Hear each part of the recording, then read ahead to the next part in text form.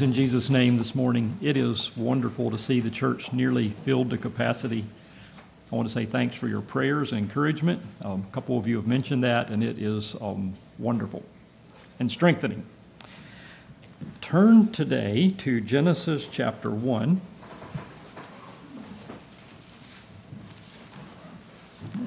A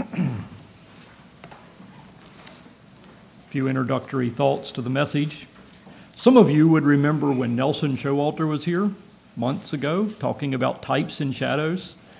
And right at the end of his message, he mentioned this one specific thing that he said he thinks he hasn't seen anybody write extensively about, or it might have been kind of his own thing that the Lord showed him, was the thing of the third day. And you're thinking about the New Testament third day and how important that is, but then he tied that back to Genesis, that on the third day. So we're going to start there. I had made just a few exploratory notes and then kind of filed that thing, and then just in the last week or two, I picked it up and was blessed. I will say this too. I'm wondering in your mind, what is the difference between a Bible study and a sermon?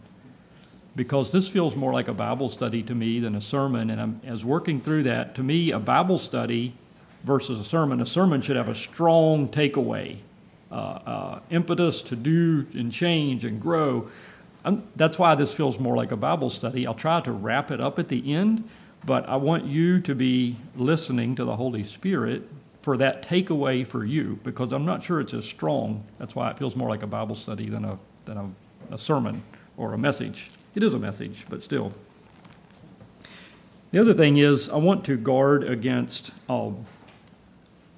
trying to force something into a mold that it's not. And maybe with types and shadows, you sort of, well, that seems like somebody really wrested it around to make it fit. And I don't want to do that this morning. It is amazing, though, that when you start thinking about the third day, or threes, or 30s, if you want to explore that far, or 60s or 90s or half of threes or whatever, the Bible is just full of them.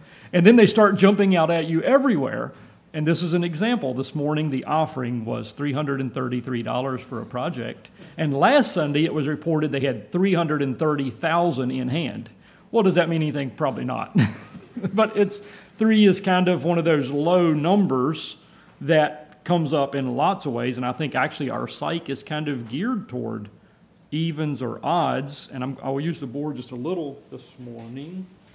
In a way, 3 is the first odd number. I know 1 really is, but 1 stands alone and is symmetric, and so is and 2 is even, but 3, and there are just loads of 3s, and especially third days. But we'll try to focus this in on the third day. And what does the third day represent? Well, generally, it is a turning point. It does not always indicate a turning point. And if I miss something that you think is important, I apologize. If I say something and you immediately think of an exception, I apologize for that too. But in generalities, the study showed that it seemed the third day is generally a turning point. And so when you're reading the Bible, when you come across the third day, you can start thinking, well, what changed or what happened? In Genesis, where you are, you have the creation happening and God creating light, which, as you think about it, man also is able to create light. In our day, LEDs have become a thing. Man has been able to create light, in a way of speaking. And then you have the creation of matter, the world being organized, and in a way, man can organize, separate, not in the way God did, the earth from the firmament, the water below from the water above, but still, man can take things, cold, hard atoms and molecules, what God has already created, and make things out of them. But day 3 is very significant, and JP pointed this out. I'm building on, not JP, Brother Nelson Showalter, that there's life. And that's one thing that came up in our Sunday school class, maybe in the devotional, which I enjoyed so much.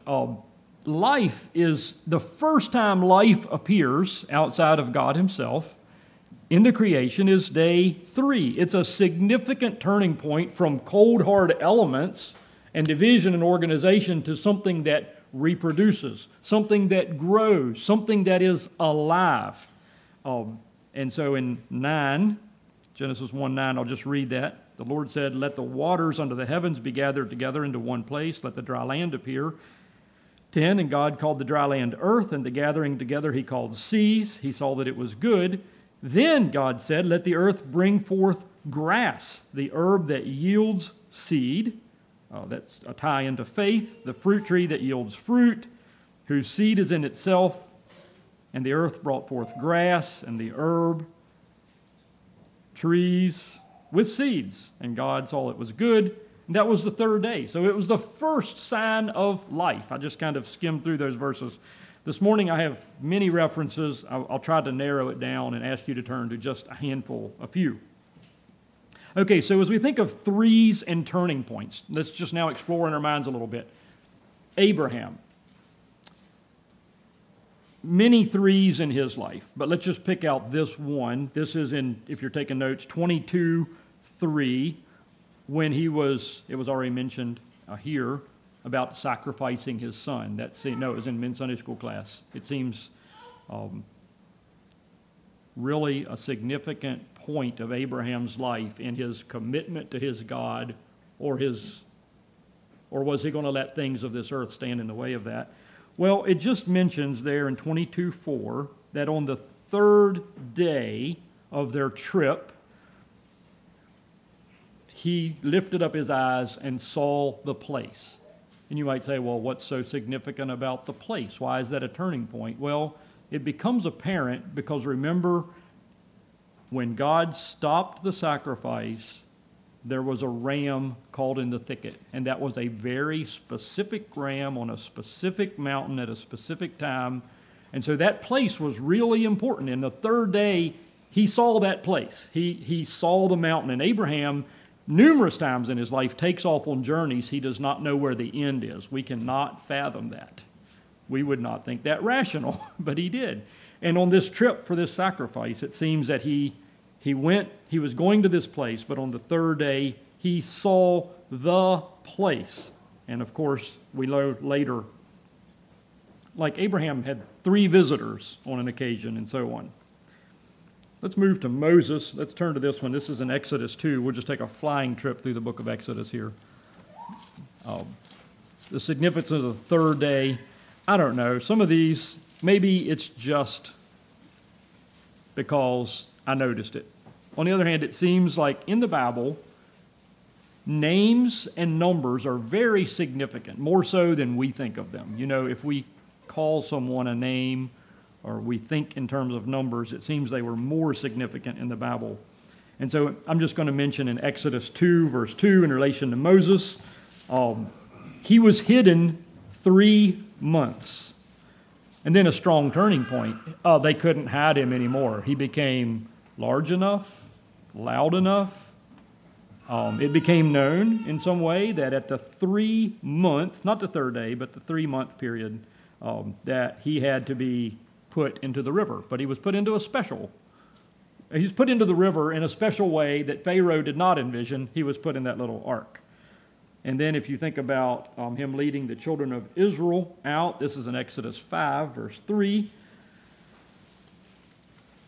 They were specifically asking Pharaoh to leave for 3 days' journey. They wanted to make a 3-day journey to make sacrifice. And in Exodus 10:22, one of the 10 plagues, was that there would be 3 days of darkness. And so there was a strong turning point at the end of that darkness, or a turning point anyway, but 3 days of darkness. And then in Exodus 15:22, so Moses brought Israel from the Red Sea. Then they went out into the wilderness of Shur, and they went 3 days into the wilderness and found no water. So there's three days of travel without water. Now, I think our boys experienced this just a little bit when they were on the Shenandoah Mountain and they found out how important water is for travel.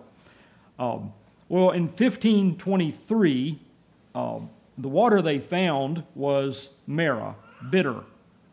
And in 1525, the waters were made sweet. And so there's a tie back to life-giving water on the third day. So 3 days of travel with bitterness and then water and then so on. Okay, let's go to Exodus 19:1. I did not know this, but the law. So you have a huge group of slaves coming out of Egypt, unorganized, except that Moses was asked to be their leader. And this group needed organization. They needed a structure, a framework. There's a better word, but I'm not getting it.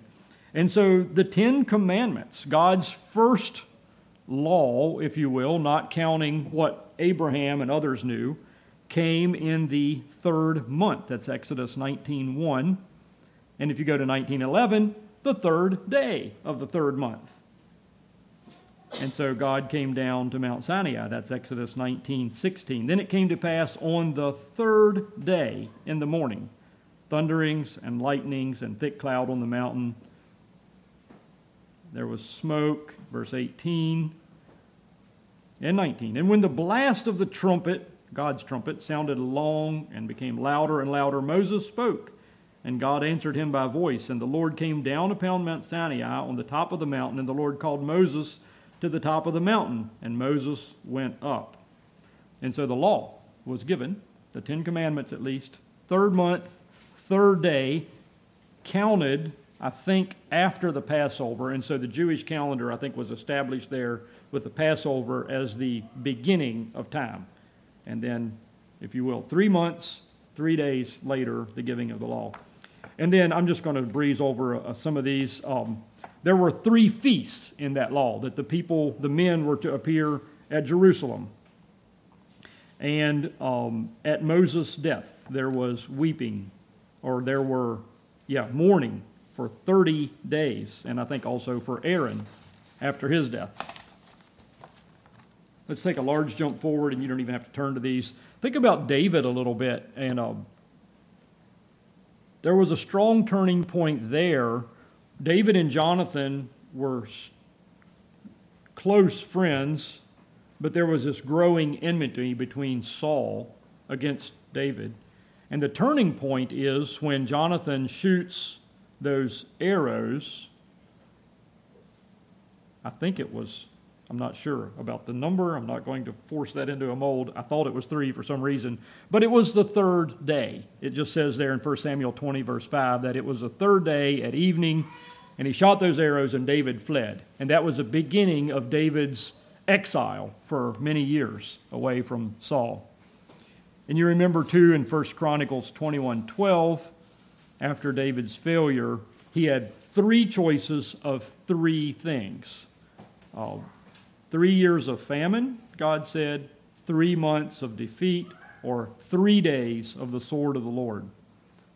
And I'm skipping many threes that happened in between there, but just trying to hit some of the high points. And so that was a turning point for David. That was his repentance and the beginning of his restoration. That was his punishment, 3 of 3. Balaam, just a note of interest, struck his rod 3 times. And I think there's some significance there. Let's go to Gideon in Judges 6, verse 20.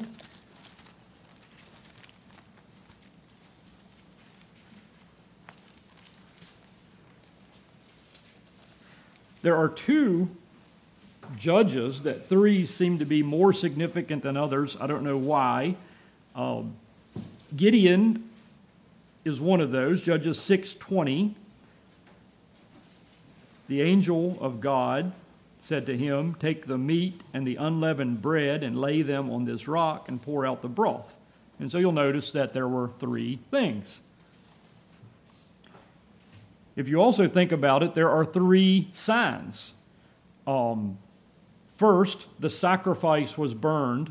The flame flared up out of the rock, burned the sacrifice. And then he wanted a wet fleece. And then he wanted a dry fleece. And so there were 3 signs, 3 sacrifices. And if you go to Judges 7, verse 16,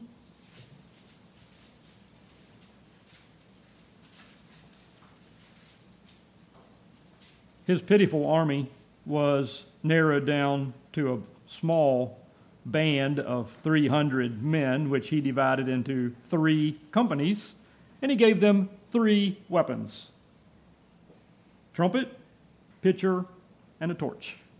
And God wrought the victory through those few 3 companies with 3 weapons. Let's go to Judges 14. We're now going to Samson.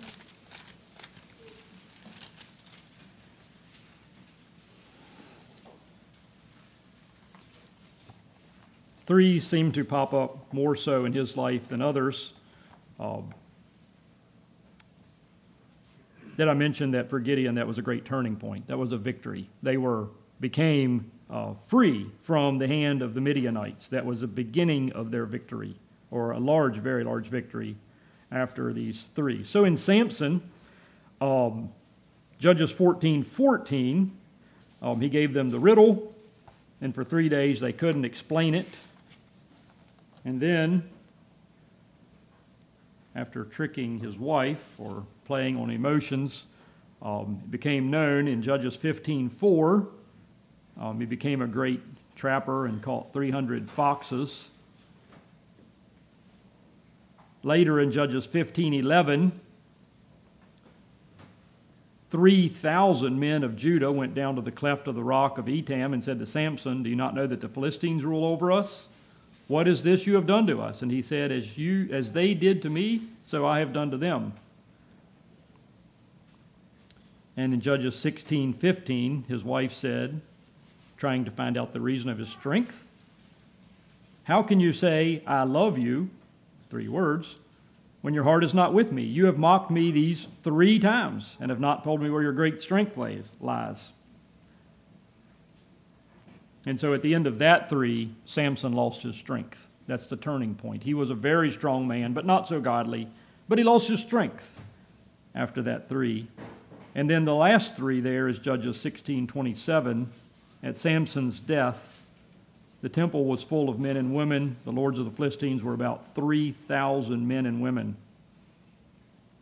And so at Samson's death, the death of also 3,000, about 3,000. And so a turning point. Samson's life ended not so well. I'll just mention Jeroboam. Remember, Jeroboam consulted the old men who advised him to rule well but gently, and the young men who advised him to rule harshly. "My finger will be thicker than my father's waist." And on the 3rd day, he said, "Come back to me the 3rd day." And he made that announcement. "This is how I'm going to treat you. Roughly, you'll serve me." And that turning point was the beginning, as I understand it, of the divided tribes. Every man to his tent. Judah stayed with him, the rest of Israel not. Judah and one other tribe. Might mention Hezekiah. Remember, Hezekiah was sick. If you read through Kings, it's hard to understand that some very bad kings served a long time, some good kings didn't. Hezekiah generally was a very good king, but he was sick. The prophet told him, "On the 3rd day, you will go up to the house of God." And he wondered about the sign for that. It was for the shadow to go backward or forward 10. But on the 3rd day, it seems he did. A turning point in his life. Unfortunately, that extra, was he granted 15 years? Did not end so well. At the end of that, he actually was probably in a little worse shape than he was at this point. You can read about it. I might mention Jonah. Let's turn to Jonah 1:17. There are several 3s in Jonah. I'll just mention the one that you all know about. Maybe you don't even need to turn there. He was in the belly of the fish 3 days and 3 nights. And I just remind you that that was very hopeless. Like if you were in the stomach of a fish, why would you expect to live past that? What reason would you have to think that maybe something would happen that you would survive? Well, I don't think there's any reason. Jonah did pray. God did rescue him and gave him and I don't know, there's just a lot of things in Jonah. It takes 3 days to travel through or around Nineveh and so on. And so on. Let's go to Esther 4.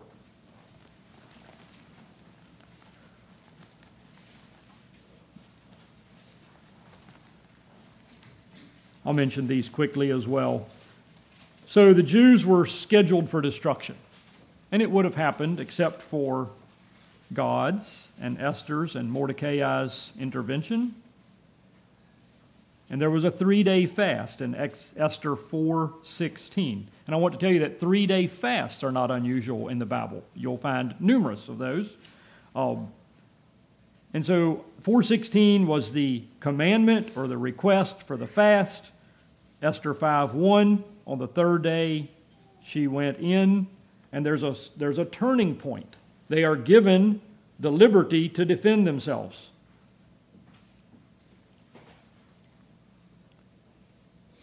And in Esther 8:9, in the 3rd month, on the 23rd day, there was a commandment sent out to the Jews. Okay, we'll probably stop with that much in the Old Testament. I should have maybe mentioned Daniel. Yeah, we should mention that. Brother Ken mentioned this at the men's inspirational meeting. When we think of Daniel, what immediately comes to your mind? Morning, noon, and night. He prayed to his God. He was steadfast in that. As faithfully as he ate, probably more faithful even, he brought his request. Remember that Daniel was one of 3 governors. Remember there were 3 men cast into the burning fiery furnace. But remember most of all that Daniel in his prayer was 3 times a day. And that can be a turning point. It was for him. Now, just going from your memory just a little bit, as I recently have become more interested in structures. I've always been because of Highland Welding, and I like to build things and improve things. But think about the Bible and structures, just a little field trip in your mind now. There are 3 very important structures in the Old Testament, and I think you could probably name them. Noah's Ark was a structure which preserved life. And it's interesting that the ark was 300 cubits long, 50 wide, and 30 tall. So 30, 50, 300. Okay, the second one that I think of strongly in the Old Testament is the tabernacle. At God's command, they made the tent of meeting, the tabernacle. There's not a strong connection there to 3, except that the curtains were 30 cubits in one direction. And there are many measurements given in Leviticus, Deuteronomy, Numbers. Numbers? Yeah, Numbers. There are many numbers given there. I was fascinated with the ark, the little ark of the testimony, not Noah's ark, but Moses' ark. It was 1.5 by 1.5 by 2.5. So what do you make out of that? I'm not sure. Half of 3. That seems like kind of a force. Third important structure was the temple, which God commanded. Solomon wanted to build it. David wanted to build it. Solomon built it, but at God's design.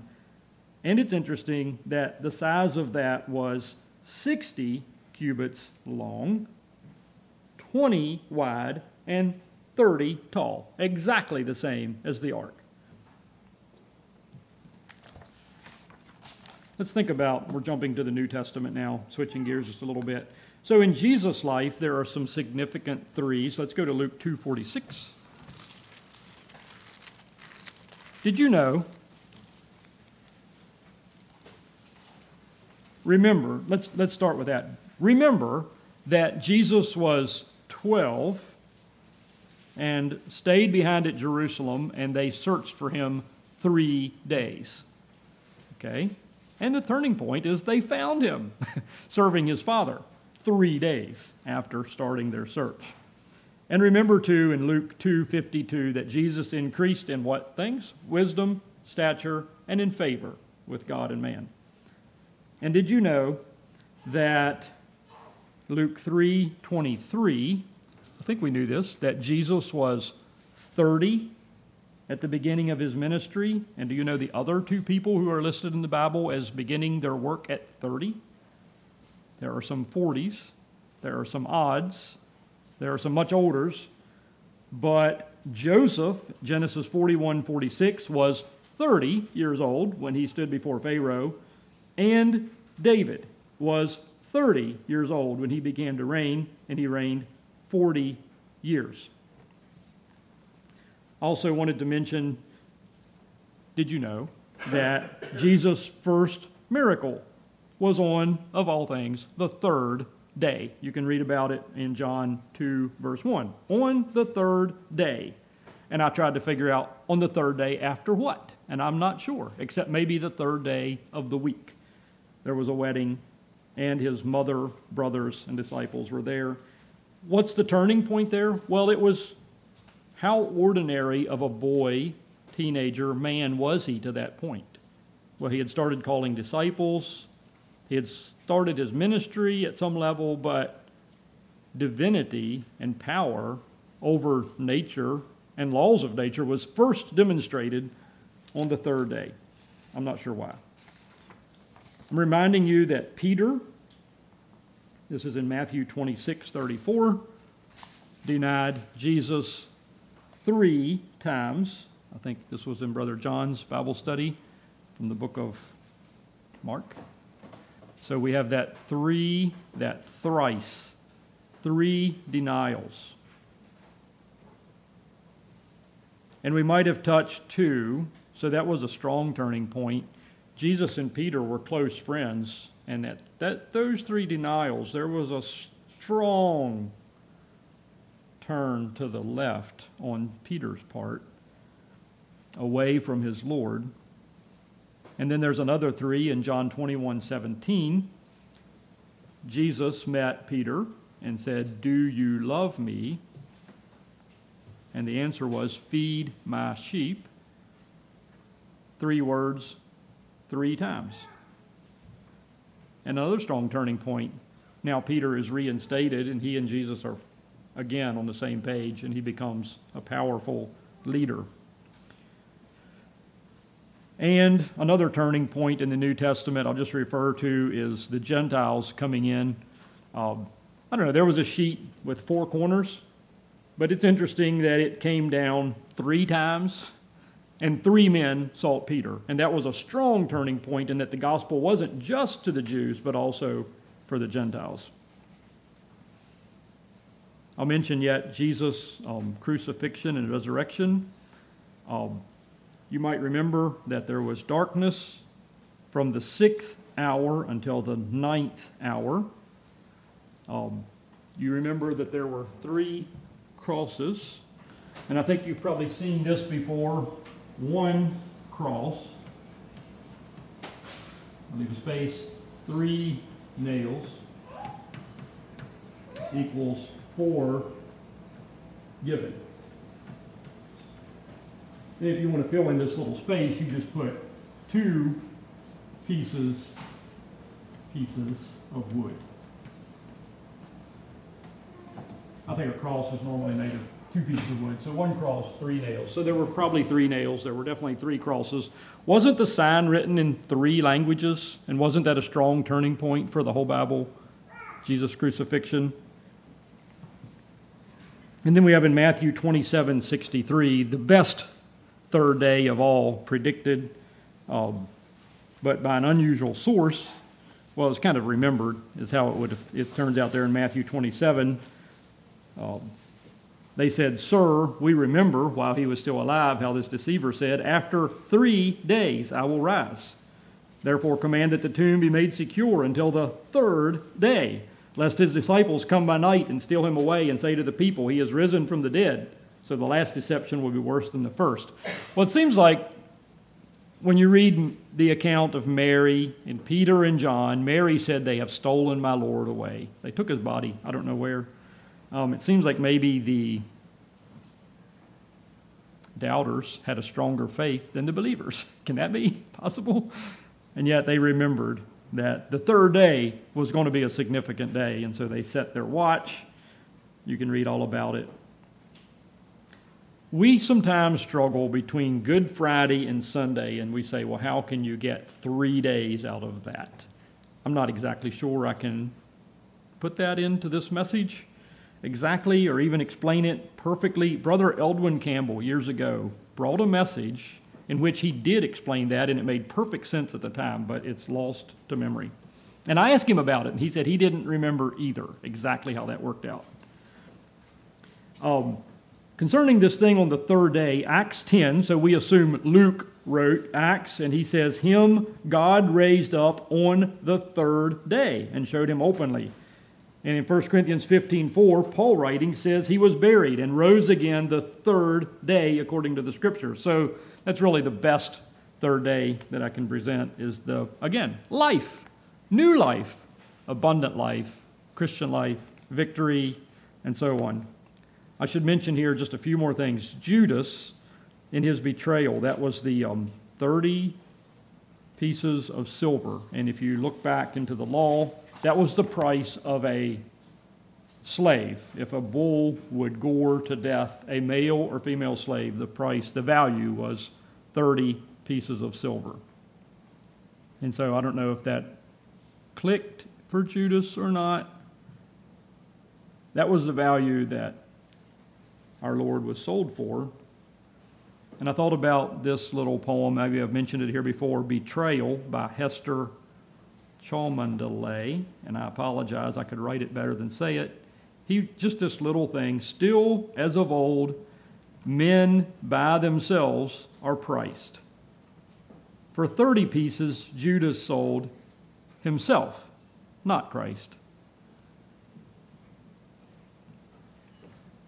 Remember that Paul, struck down on the road, was without sight 3 days. Neither ate or drank. There's a 3-day fast. And then his Ananias says, Brother Saul. And there are other threes in Paul's life. Think about the Good Samaritan. How many people went past? A Levite, a priest, and a Samaritan. The third person was the answer. Probably saved his life. And think about 1 Corinthians 13. And now abideth faith, hope, and love. These three. But the greatest of these is love. And let's think briefly yet about the Trinity. So we can think, try, three. If you look for Trinity in the Bible, you won't find any of those. You will find many threes. In fact, Power Bible will advise you to truncate or revise your search because there are so many. But Trinity comes up 0. But the concept is just so strong there. In closing, let's turn to 1 John 5:7.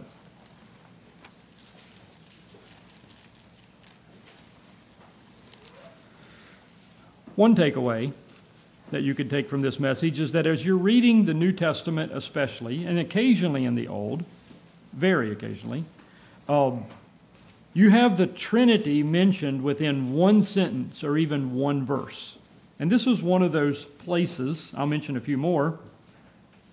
1 John 5, verse 7. For there are three that bear witness in heaven, the Father, the Word, and the Holy Spirit. And these three are one. And so there you have the concept of the Trinity. And the next verse. And there are three that bear witness on earth, the Spirit, the water, and the blood. And these three agree as one. And I'm not quite as solid on how the function of those three is. The Holy Spirit, maybe baptism, and maybe Jesus' sacrifice. Those three agree as one.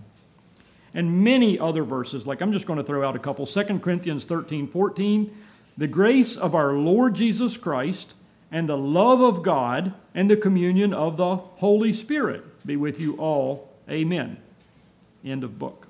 Ephesians 2:18, for through him, Jesus, we both have access by one Spirit to the Father.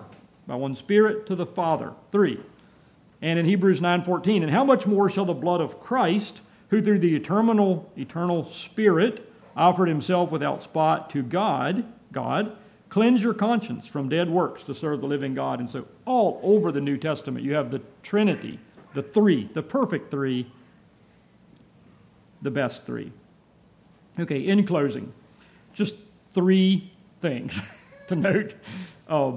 One, I remember Brother Josiah's testimony from the school days, mentioning that algebra was a struggle for him, and yet that he puts that into practice. He said what little he remembers, he uses a lot.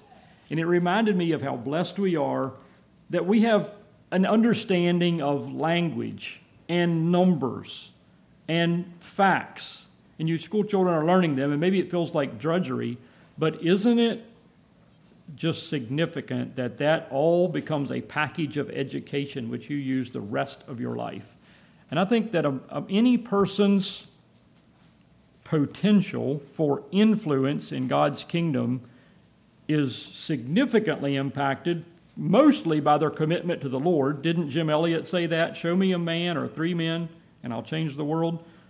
Total commitment is first, but second, it hinges so much on how much you can understand, remember, think. And so we can know. There's nothing so special about this, but we know from our education that 3 equals 3 equals 3 equals try, and quite a number of other things. But you can know those, and so you can process that. Secondly, I'd like to challenge you that as you read your Bible 3 times a day, like Daniel, you start noticing and thinking about numbers and their meanings. And right on the heels of that, point number 3, types and shadows. Guard against trying to force a particular thing into a particular mold. Someone said it this way: we should always view our practice and interpretation through the Word. And so you put your practice and interpretation here, the Word in front, and the Word sheds light on what we do and how we think. Well, the same with types and shadows. We need to put the Word foremost and see if it fits. Sometimes it will, sometimes it won't, and a good many times we don't really know for sure.